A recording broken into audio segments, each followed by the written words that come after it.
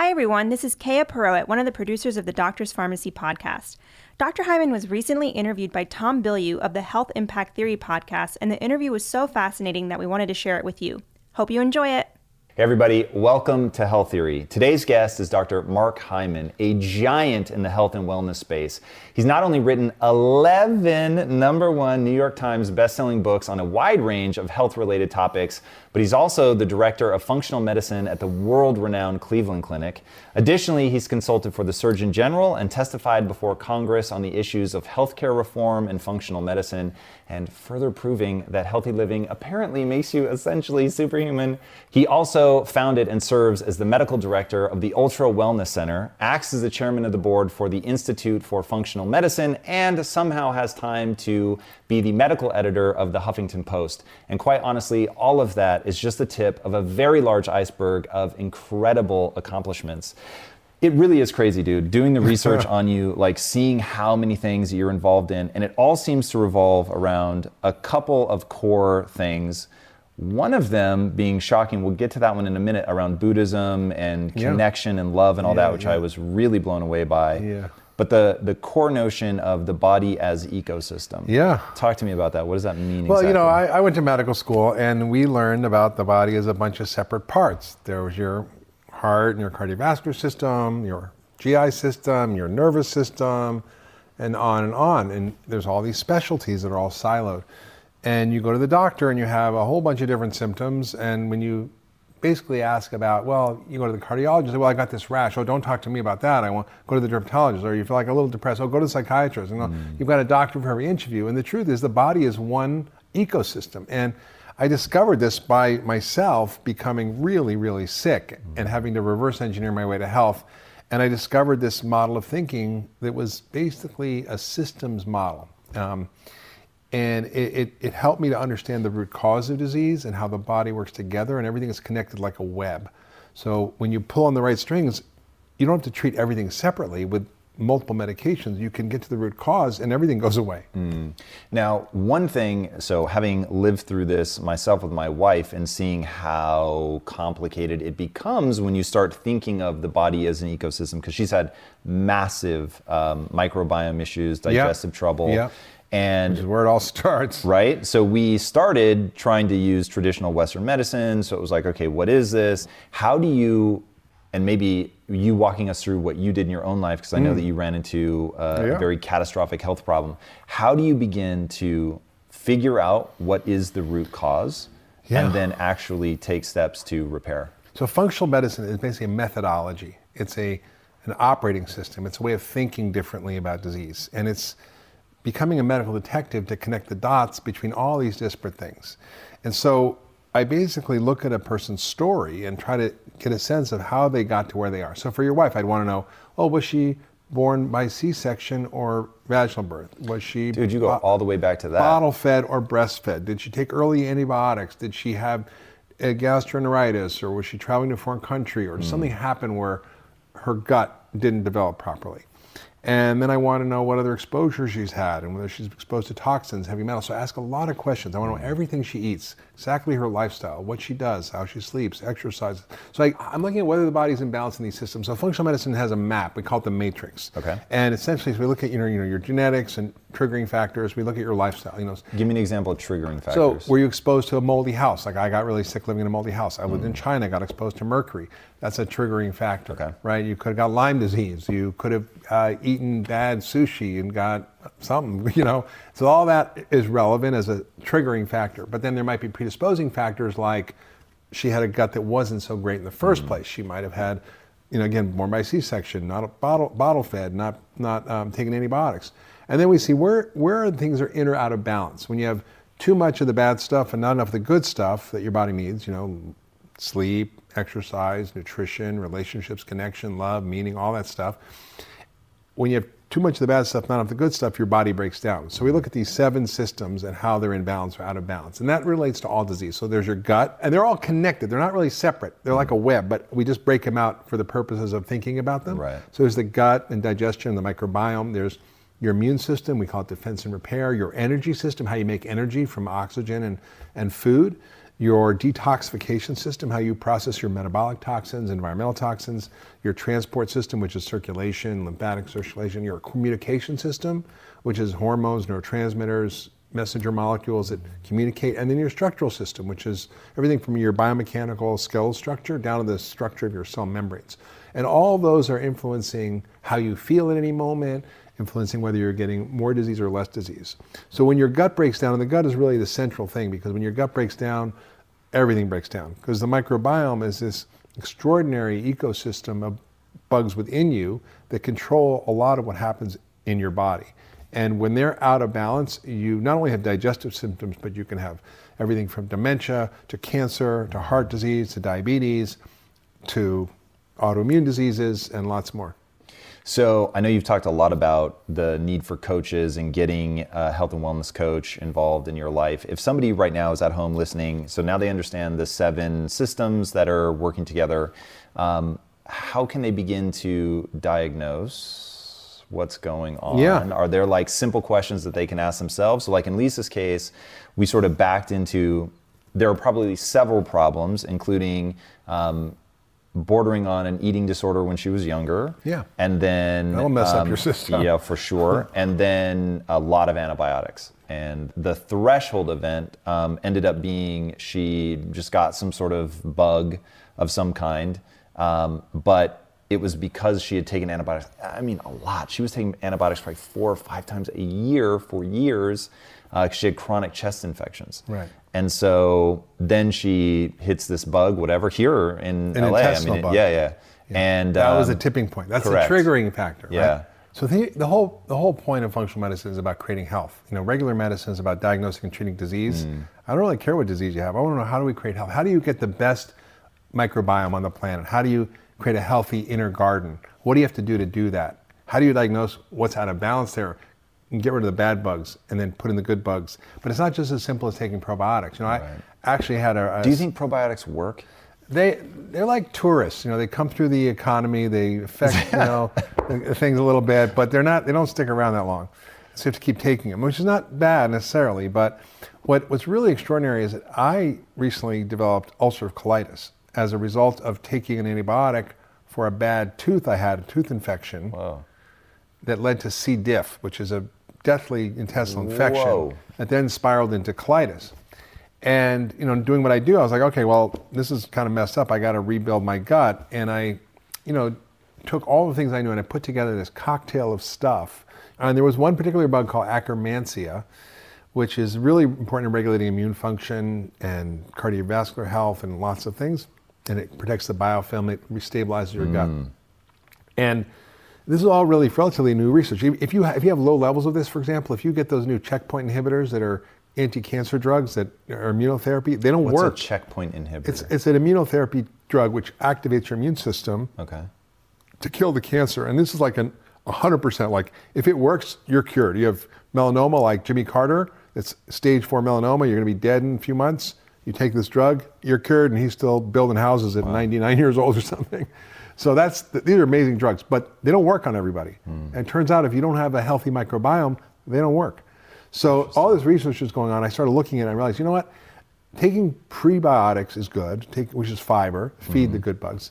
Taking probiotics is good, but they also like polyphenols, which are these extraordinary compounds in colorful fruits and vegetables that the microbiome needs to grow. And so think about creating healthy soil. You can put all kinds of chemicals on, right, fertilizers and this, and you have a damaged soil, it doesn't really grow good food. But if you have a healthy, rich soil, you can create health. And so we put in all these things like cranberry, pomegranate, green tea, and they are really great for Akkermansia. Okay. And then I use prebiotics, fiber, like acacia fiber, to help feed the good bugs.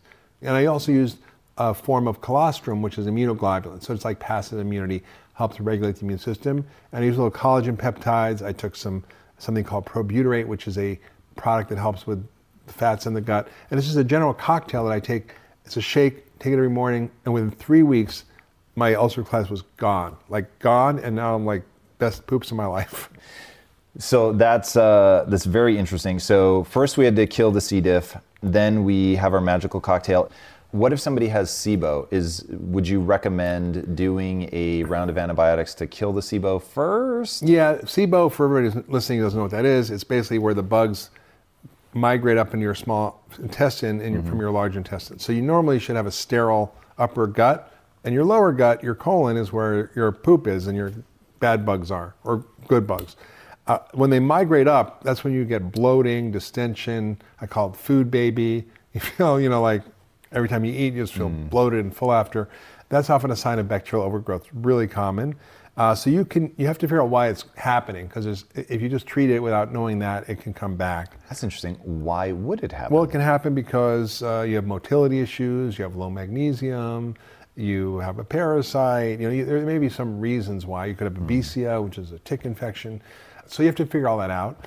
But then you can take herbs, or you can take special antibiotics that are only in the gut. And I also use antifungals that clear out the bad bugs. I call it the weeding, seeding, and feeding program. You weed out the bad bugs, and you seed it with good bugs, and you feed it with all this good stuff. Okay, so if we're doing weeding, seeding, and feeding, what do you use to identify what the current state of your microbiome is? Is there a particular test that you recommend? Yes, there's so many tests out there, but clinically, I think the most useful one, I've been doing this for 30 years, and it's called GIFX from a lab called Genova, and it looks at not just the microbiome from measuring the bacteria, because you can do that. You can measure with new DNA testing, which is really actually RNA testing for bugs. You can actually measure all the bugs in there, but then what does it mean? How clinically relevant is it? So I look at the function of the gut. Are there the products, for example, in there that are made by healthy bugs called short chain fats? If they're low, you know that there's no good fats, and that's the fuel for the colon. I want to look at you. Are your digestive enzymes working? Are you absorbing food properly? Is there inflammation in your gut? What's your immune system doing in your gut? What is growing in your gut? Do you have a parasite or bad bugs? So I look at all of that, and then I can come up with a sense of what's going on.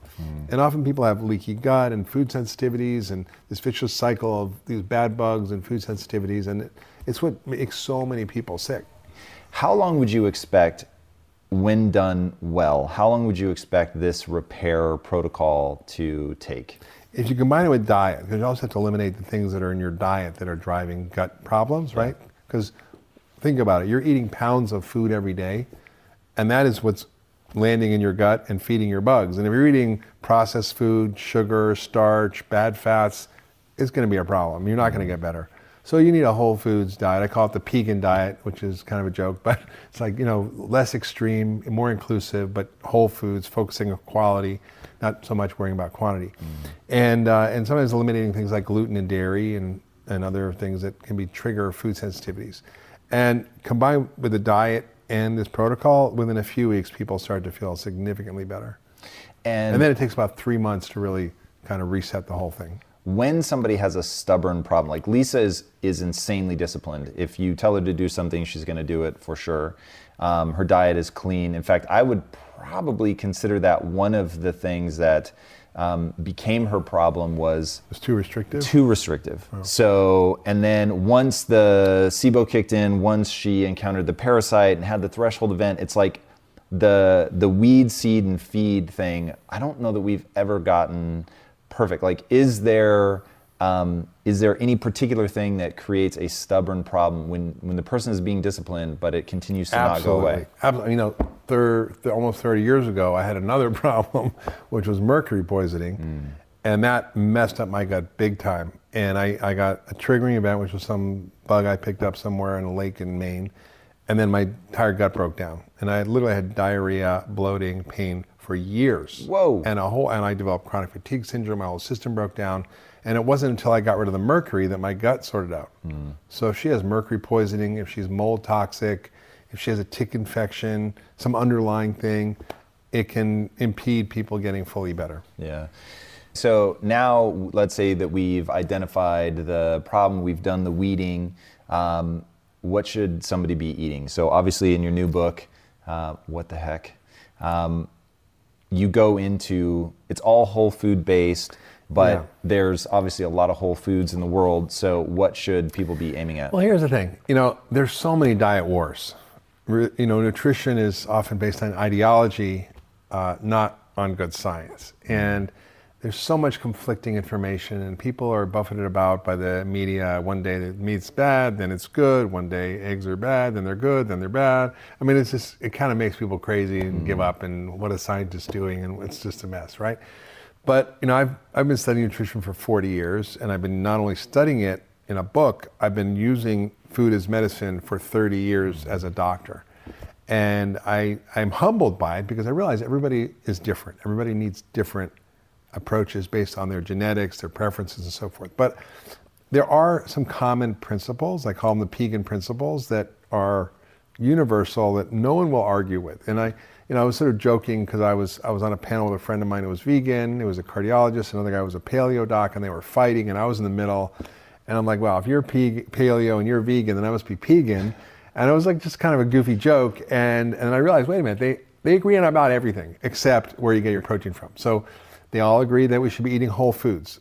They all agree we shouldn't be eating any industrial processed foods. They all agree we should be eating a ton of vegetables, lots of good fruit, lots of nuts and seeds, lots of good fats. Everybody agrees that. The things that are different are, should we have our protein from animals or from beans and grains? That's the only difference. And I thought, well, not everybody has a problem with beans and grains, and not everybody has a problem with animal protein. In fact, it can be a very important source of food for most people. The question is what, right? What grains, what beans, what meat, what fish? And so that's really what those principles are about. It's focusing on quality. So for example, do you want to eat a feedlot burger? Heck no, right? Because they're raised on grain? For many reasons. One, they're raised in a way that is inhumane for them. They're raised on foods that create bad metabolic profiles in the animal. So you're eating a lot of inflammatory stuff. They feed them chicken shit, they feed them candy, they feed them corn. And then there's how they grow the food for the animals, which creates massive environmental destruction, loss of biodiversity in the soils and animals, loss of water resources because of all the irrigation to grow the crops for the animals, the deforestation that results, the destruction of our soil, the use of fertilizers, pesticides. The fertilizers run off and destroy all the rivers and lakes and oceans and create dead zones the size of New Jersey in the Gulf of Mexico that kill 212,000 metric tons of fish a year. And there's 400 dead zones like that, the size of Europe, around the world, that are in coastal areas that are killing the food supply for 500 million people. That's because of the consequences of how we're growing our food. And not only that, it's a giant source of climate change for all those reasons. So nobody should be eating factory farmed animals. On the other hand, you look at regenerative animals, which means regenerative means you farm or grow animals in a way that is bringing the ecosystem back to health, which is restoring soils, reducing water use, eliminating fertilizer, pesticides, herbicides. And there was an interesting analysis. Everybody's into these plant-based burgers now. And, I think, it's better that we eat plants, and that's great. But what plants? Should it be a highly industrial product, like Impossible Burger, for example, is GMO soy. So it's grown in a way that you're getting lots of glyphosate, which is not good for you. It destroys your gut. The food is grown in big monocrops, intensively with fertilizers, pesticides, herbicides, destroying the soil, using up water, and so forth. It's way better than a feedlot beef. But when you compare it, this was done by an independent life cycle analysis company, Qantas, that looked at both Impossible Burger and a regeneratively raised beef burger from White Oaks Farms in, I think, Missouri. And they found that you literally had to eat one regeneratively raised burger to offset the carbon emissions of a plant-based Impossible Burger. To offset it? In other words, the soy burger added 3.5 kilos of carbon in the environment. The grass-fed burger took out 3.5 kilos of carbon from the environment. Because soil is the biggest carbon sink on the planet. It can hold 3 times the amount of carbon in the entire atmosphere if we took care of it and built organic matter in the soil, which only happens through the use of animals that dig and pee and poo and move around and chew down the grass. And that builds soil. And that doesn't use fertilizers, doesn't use pesticides, doesn't use herbicides, uses rainwater, so you're not using 1,800 gallons for every pound. It's called green water. And producing higher quality meat with high levels of antioxidants, high levels of omega-3 fats, better for the animals, and you're not destroying ecosystems. When you grow soy, you're destroying ecosystems. You're destroying the habitat of animals and rabbits and mice and birds when you're making these giant mega farms. So, probably eating a regenerative grass-fed burger is probably the most vegan thing you can do. So, it's like, and I think it's just, you get this false dichotomy, like all meat is bad or only vegan, or, you should only, eat paleo. It just doesn't make sense, right? That's really interesting. The green argument is fascinating, seeing sort of the balancing out that's going to happen between whether there is some amount of farm raised that's actually necessary. I've heard you talk about the topsoil before, and that's actually something that without animals, you're going to erode the soil, and that in and of itself causes some dramatic issues. We lose 200,000 tons of soil every hour. Every hour? Every hour. We lose a country the size of Nicaragua or North Korea of soil every year. We have 60 harvests left, according to the UN, before we run out of soil and can't grow food. No soil, no food, no humans. Forget climate change. That sounds relatively problematic. And by actually using the strategy of regenerative agriculture, we can draw down carbon, not add to the carbon in the environment. Even if we stopped all fossil fuels tomorrow, we still would be screwed. We need strategies that draw down carbon out of the environment, and the food system is the number one set of solutions. Let me ask you, so even just forgetting anything ecological, why plants? So when you were saying everybody agrees we should eat more vegetables, obviously I would say Stephen Gundry probably doesn't agree that we should eat more vegetables. Maybe if there's certain, the right vegetables. Do you have a take on that? Like, what's your vibe about lectins? Yeah. Okay. So I think it's really personalized. And so for some people who have serious illnesses, getting off of inflammatory foods, including lectins, can be helpful. But, look, 60% of our diet is ultra-processed food. That's the first priority I have, is get people off that stuff. Don't restrict vegetables, because unless you're really sick and you want to try it as a therapy, fine. But I'm really not, a big fan of telling people to not eat vegetables, because I think there's so much value in them. And I think if we actually have the problem of restricting unnecessarily for people, it's not great. Well, let's talk about, what do you think about the carnivore diet? Is there any logic there? Well, it's interesting. Like Jordan Peterson's doing that, and his daughter did it to cure autoimmune disease. And yes, if you are really sick, sometimes it can be profoundly helpful. If you have autoimmune disease, if you have severe obesity, there can be real benefits. But we used to eat 800 species of plants as hunter-gatherers. We ate animal products when we could find them, or hunt them. And it was a part of our diet. It wasn't a staple. Some cultures, like the Plains Indians, like the Lakota, they lived mostly on buffalo. And they were the longest lived people in history. They had more centenarians per capita than any other population at the turn of the century. Yeah.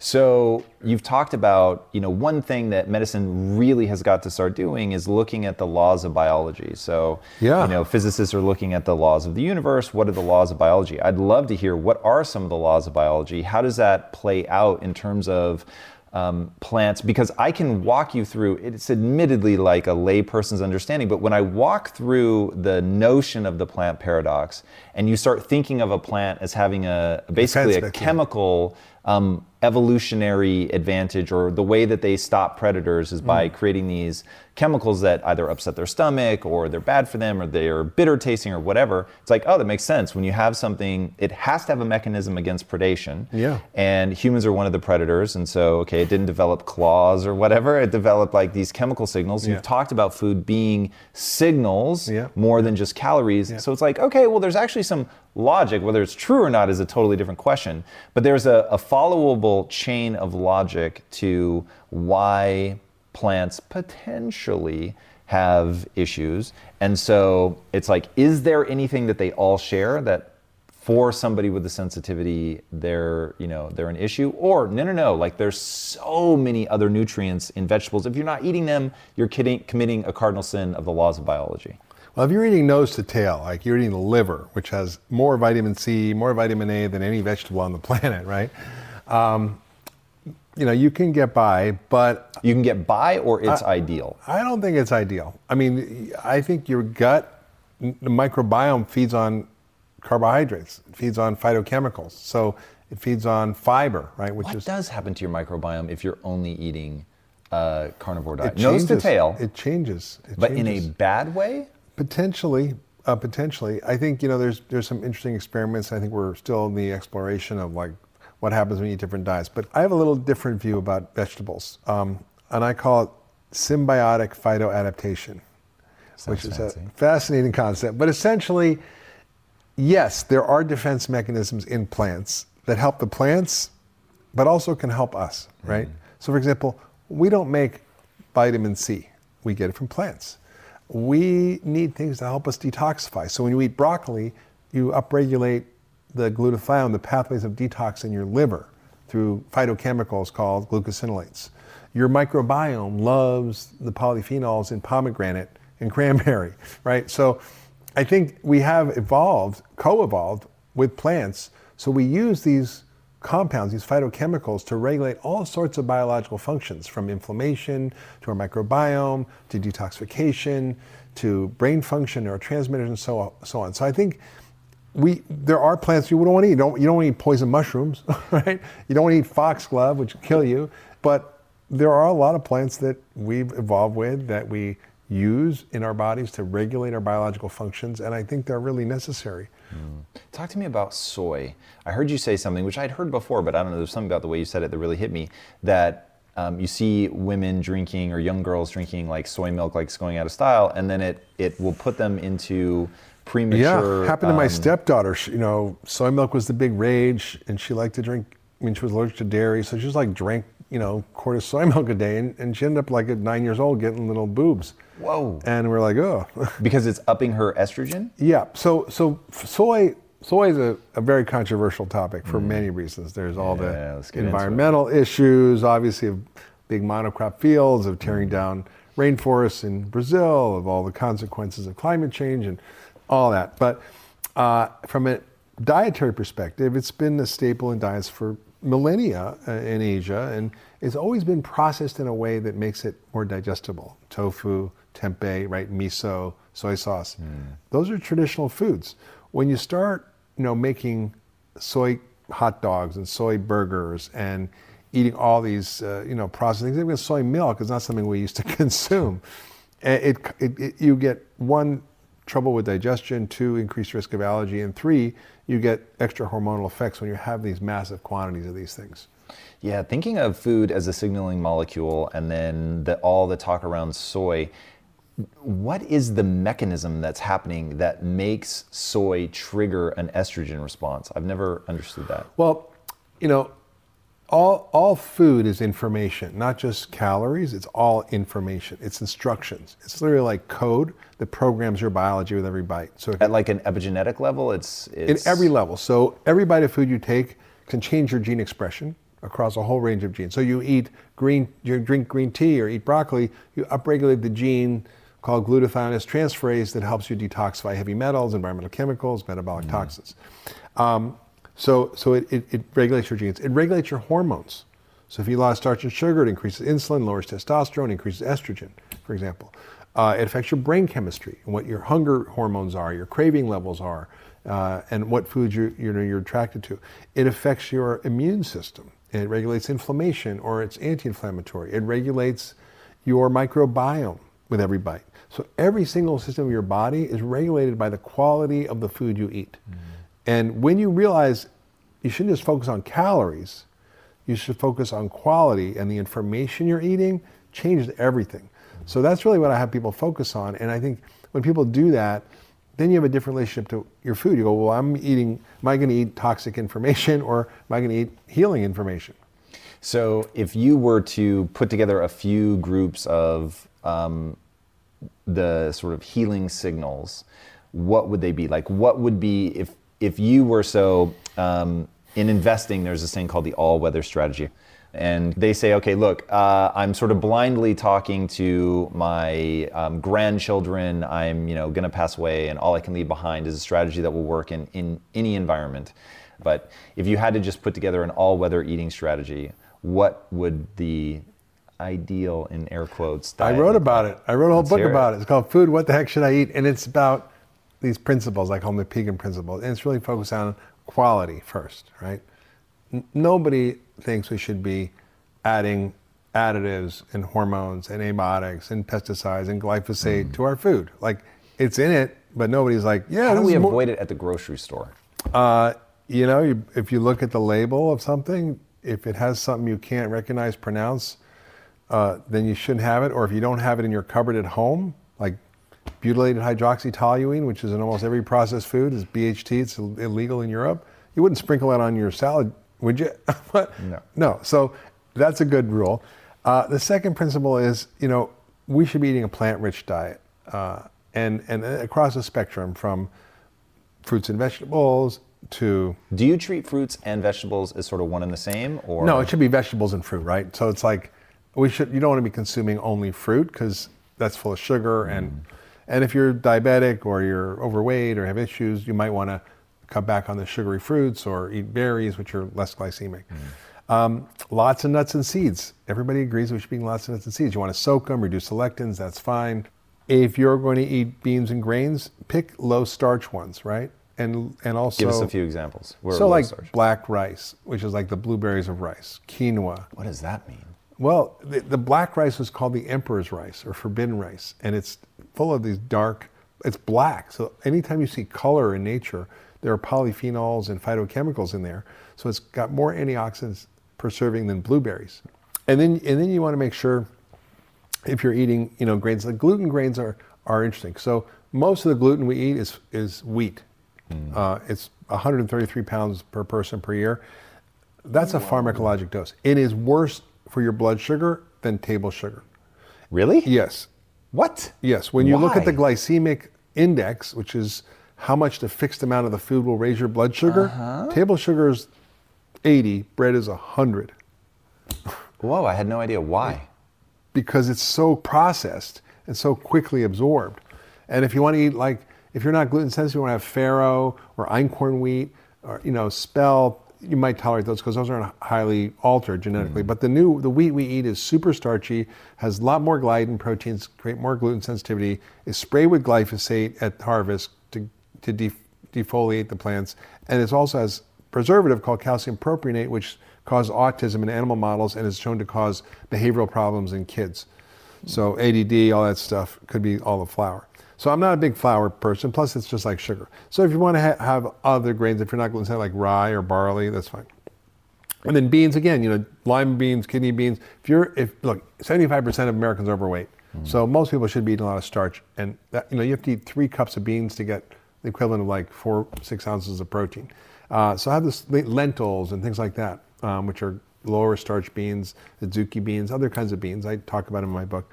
And then if you're eating animal products, you want to eat animal products that are not going to hurt the animals, not going to hurt you, and not going to hurt the environment, right? So for beef, it should be regeneratively raised, ideally, which is hard to find, but you can actually get more and more of that around, and there's ways to do it by looking online to get it.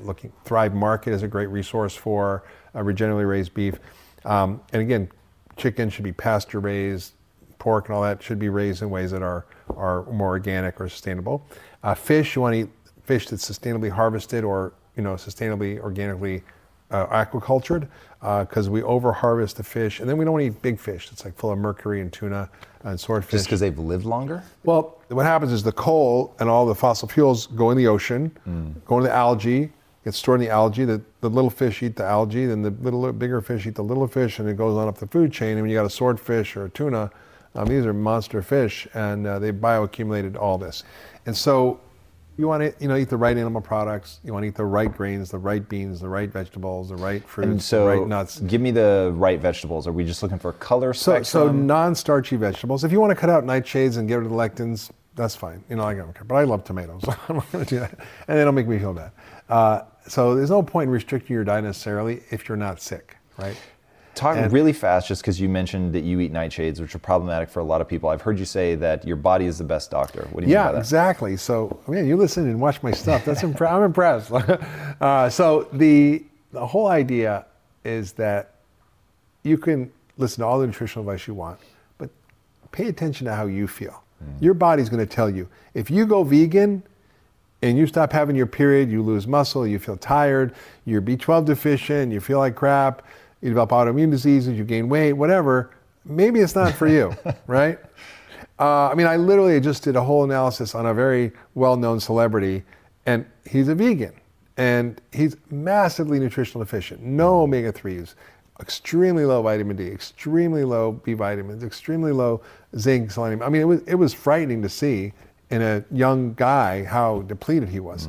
But other people, it works really well for. And then see how you feel. If you get rid of gluten and dairy, do you feel better, right? So I have people do a detox, essentially a dietary cleanse, which is get off all the junk, get off all the sugar, get off all the processed food, eat whole foods, get rid of gluten and dairy, even get rid of grains and beans for a while and see how you feel.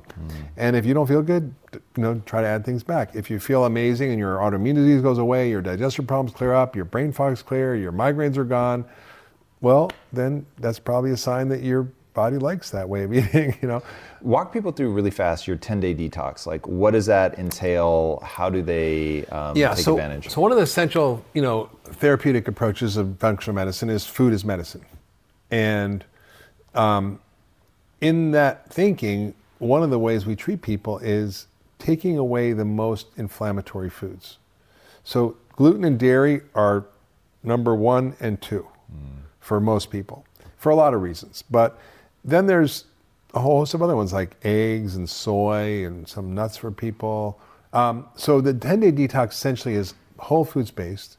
It's high quality animal protein, lots of veggies, but non-starchy veggies. So it's extremely low glycemic. So there's not starch and sugar and flour. It cuts out grains, cuts out beans, cuts out fruit except for berries. And it's got a lot of good fats. Cut out fruit except for berries. Just you're trying to get. Well, the diet is designed to be like, it's not one size fits all, but it's close because it's low glycemic, so it helps you lose weight. It's anti-inflammatory. It fixes your gut, and it's highly nutrient dense and has lots of fiber, lots of phytochemicals, lots of good fats. So it's high fat, low starch and sugar. So it works for autoimmune diseases, for gut issues, for weight issues, for diabetes. I should show you this picture of this woman who literally had type 2 diabetes for 10 years on insulin, heart failure, kidney failure, liver failure, high blood pressure, tons of medications, 65 years old, on her way out. She came into one of our group programs at Cleveland Clinic, went on the 10-day detox, took basic supplements like a multivitamin, fish oil, vitamin D, not a lot of stuff. And within 3 days, she was off her insulin. Whoa! In 3 months, she reversed her heart failure, her kidney failure, her liver failure, her high blood pressure, got off all her medications, lost 43 pounds. And in a year, she lost 116 pounds and is off everything. Wow. And she saved $20,000 a year in co-pays for her medications because insulin's so expensive. And that was food. It was, she was seeing so many doctors. She was seeing the best in the field. And they were managing her disease. And I don't really want to manage people's disease. I want to get to the root of it. And for so many people, food is really the root. What I like about that approach is that it's a detox, right? So it's more about what you're removing even than what you're adding. And I find a lot of times, that's interesting. I want to hear more about that. Because what I find a lot of times is that people want to just add, like, oh, if I add broccoli to my Twinkie diet, that I'll be fine. So where do you think that balance is? Like, how much of this is a removal? How much of this is an addition? I think, we have the most inflammatory diet in the world right now. And all the diseases that people suffer from, whether it's gut issues, diabetes, cancer, Alzheimer's, heart disease, these are all inflammatory diseases. So the foods that we're eating, 60% of our diet is considered ultra-processed food made from corn, wheat, and soy, mostly in the form of white flour, high fructose corn syrup, and trans fats, or soybean oil now. And the people who eat the most of it are the sickest. And the people who eat it, for every 10% of your diet that's ultra-processed foods, your risk of death goes up by 14%. So we eat 60%. And so we have to get rid of that stuff that's destroying our biology because it's like literally putting poison in our body. And our bodies don't die immediately. It's a slow, long, prolonged, painful death, right? Yeah. So it's taking out all that stuff. It's taking out things that are often inflammatory. Like the wheat we eat isn't the wheat that our ancestors ate, right? the dairy we eat is not the dairy that our ancestors eat. It's been highly altered through genetic breeding. It changes the quality, the fats, the proteins, the allergens in there. So like we used to have heirloom cows, which were, if you travel around the world and you see these cows, you're like, wow, that's a weird looking cow. Like, it's like, I never like that, because they're all like these same cows in America. They're like white and black Holstein cows. They're all bred by like 3 bulls, and they're pretty much genetically the same. And they have high levels of A1 casein, which is super inflammatory. Whereas heirloom cows don't, or sheep and goat also have A2 casein, which is less problematic. Wheat, same thing. The way they've created the dwarf wheat, they breed the wheat for all these properties that are drought resistant, more starchy, and so forth. And the guy won the Nobel Prize for this. But the unintended consequences is when you breed plants, it's not like humans. You get your 23 pairs of chromosomes. Every human has 46. If you were a wheat plant and you have 46 chromosomes, and you breed with another wheat plant that's 46, you get 92 chromosomes. Right? Wow. And then what that means is you're making extra proteins, because chromosomes, genes make proteins, and you're making way more gluten proteins that are much more likely to cause celiac, which is why we've seen such an increase in celiac disease and gluten sensitivity. That's really interesting.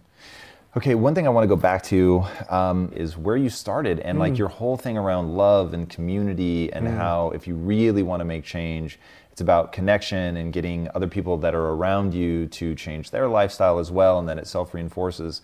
Walk us through, like, how did you end up going so deep on Buddhist studies? What did you draw from that? Yeah. And then as you were having, not really a near-death experience, but I mean, you were in a risky place there the first time you had that medical emergency. Like the peace that you had during that whole process, which I found very interesting.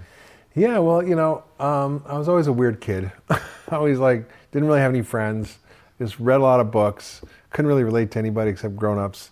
And then I got to college, and it was like, wow. And I read Walden when I was like 14, 15, and I just studied it like a Bible. And what specifically is hitting you? Like at 15, to encounter those ideas, which would be run very contrary to a standard American upbringing. But what specifically were you like, whoa, that resonates? Well, it just, I remember being like 3 and just feeling so much love for everybody and just feeling in a state of love all the time. And I remember noticing how all the grown-ups were just so weird, and why were they so disconnected, and I always felt that sense of love. And I think when I began to understand what Buddhism was about, it was about understanding compassion and kindness and service, and also like wisdom. How do we see the world? So Buddhism isn't a religion. It's basically a phenomenology of the mind. It's a description of how our perception works, why we suffer, and how we can break down that, sort of in slow motion, like the Matrix. Break down the ways in which we get into this suffering pattern of getting attached to our meanings we put on things, and it creates all this misery and suffering. It's all created in our head. And I really was looking for a way out of my own suffering as a kid, and it just really spoke to me. And how does that become so important as you look at wellness and think of that as sort of a critical pillar of actual wellness? Do you talk in functional medicine when somebody comes to see you, do you talk at all about the need to meditate? Oh, of course, yeah, 100%. So what is that? What's the connection there? What's the mind-gut connection? Like, how does this all play Well, like together? I said before, we're one system. So your brain is connected to everything else, and when you're stressed, you're dysregulating all the functions in your body, right? It's fine if you're running for a tiger, but if you're stressed all the time, your gut shuts down, your immune system doesn't work, you're constantly in a state of vigilance and stress, which just degrades every system in your body. So it's a huge component, is both dealing with your mindset and your way of thinking to sort of be able to unhook from all the meanings we attach to things, all the perceptions we have that aren't really true, and the suffering we self-generate. And then I also teach people tools and techniques to help them reset, right? So we're all stressed. Like, I'm running around in LA today, doing my TV shows and this and that, for my new book. But I make sure I meditate. Like, I meditated this morning. Sometimes I'll be able to squeeze in a yoga class. Like I'll. You used to be a yoga instructor. I did. I was a yoga teacher before I was a doctor. Yeah, I was kind of weird. I told you I was weird. It's so interesting, man. Here's the problem with where you're at today. Functional medicine is no longer like this alien notion, but the fact that you've had your finger on this for as long as you have is really interesting. The fact that it was born into the mind of somebody that was so into Eastern philosophy does not surprise me. Well, it's a systems view, right? And what is Buddhism is sort of a description of the laws of the mind, right? And so functional medicine is a description of the laws of biology. We have no theory. We have theories of physics, right? We have the laws of physics. We can build a bridge or a spaceship based on the laws of physics, right? And it works because they're natural laws. Well, what are the natural laws of biology? There are natural laws. In medicine, we've not thought about that. We were like, well, this hurts, so fix this. It's like a knee problem. The knee problem might be related to your gut, right? And how do we think about that? So functional medicine attempts to describe what are those natural laws, what are those essential elements. So when I look at traditional medicine, there's now 155,000 diseases. Whoa. If you look at your code book, it's ridiculous. And it used to be 12,000, they subcategorize them. To say you have depression, it's just the name of the disease. It doesn't tell you the cause of the disease. So functional medicine, what are those natural causes? And you can have a few natural laws that describe an immense number of phenomena that you see, right? So that's like the laws of physics, immense number of phenomena. So the same thing is true in biology. And functional medicine, I think, is an attempt to codify what those natural laws are, how the body actually works, how it's connected as a web, what are the root causes of diseases? And there's not many, right? It's stress, poor diet, toxins, allergens, microbes, and what are the things we need to create a healthy human? It's a short list: the right food, nutrients, balance of hormones, light, air, water, love, meaning, connection, purpose. Those are the things that we need to thrive. And you just take out the bad stuff, put in the good stuff, and miracles happen. Dude, that is such a powerful way to explain all this. Yeah. That was amazing. Thank you for that. Where can people connect with you? They can go to drhyman.com. I've got a podcast, The Doctor's Pharmacy, which is killing it. I don't know why, but people love it. And, yeah. Very easy to answer why people love it. It's absolutely amazing. High quality, as is everything that you put out there. Dude, it's amazing. What you're doing is really, really extraordinary. I can think of few voices that would be able to match yours in this space. And so the fact that you've stepped out front and are doing all this is really incredible. Thank and you. Just the knock-on effect with you getting involved in regulation and everything, I think is we all gotta save ourselves here, because nobody's coming to save us. And I think we have to understand that our food system is generating most of the problems we see in the world: the chronic disease, the burden on our economy, our $22 trillion debt. A lot of that has to do with the food we're eating and how it's causing chronic disease. It's burdening our government, the climate change that results from it, the environmental degradation, violence, poverty, injustice, malnutrition. I mean, it just goes on and on. It's all a web. It's all connected. Yeah. That's the beautiful thing. It's like functional medicine. When you see how it's all connected and not in silos, you can actually fix one thing and everything gets better, right? Yep. All right. If you could have people make one change that would have the biggest impact on their health, what change would you have them make? It's pretty simple. I mean, eat whole, real food. I mean, follow the vegan diet. Get my cookbook. Nice. I mean, it's pretty simple. I mean, I kind of laugh because I got paid a lot of money to tell people to eat real food. And I'm like, it's sort of obvious, right? I think it is a very effective answer. Mark, thank you so much for being on the show today. Thank you. Guys, go check out everything that he does. The books, he has so many. They're so good. You can literally pick them almost at random, but starting with the one that he just released, I think is a very good start. And then be sure to check out his podcast, The Doctor's Pharmacy, with an F. It is really fantastic. Everything that he does, I think, is incredible and is leading everything in the right direction. If you haven't already, be sure to subscribe. And until next time, my friends, be legendary. Take care.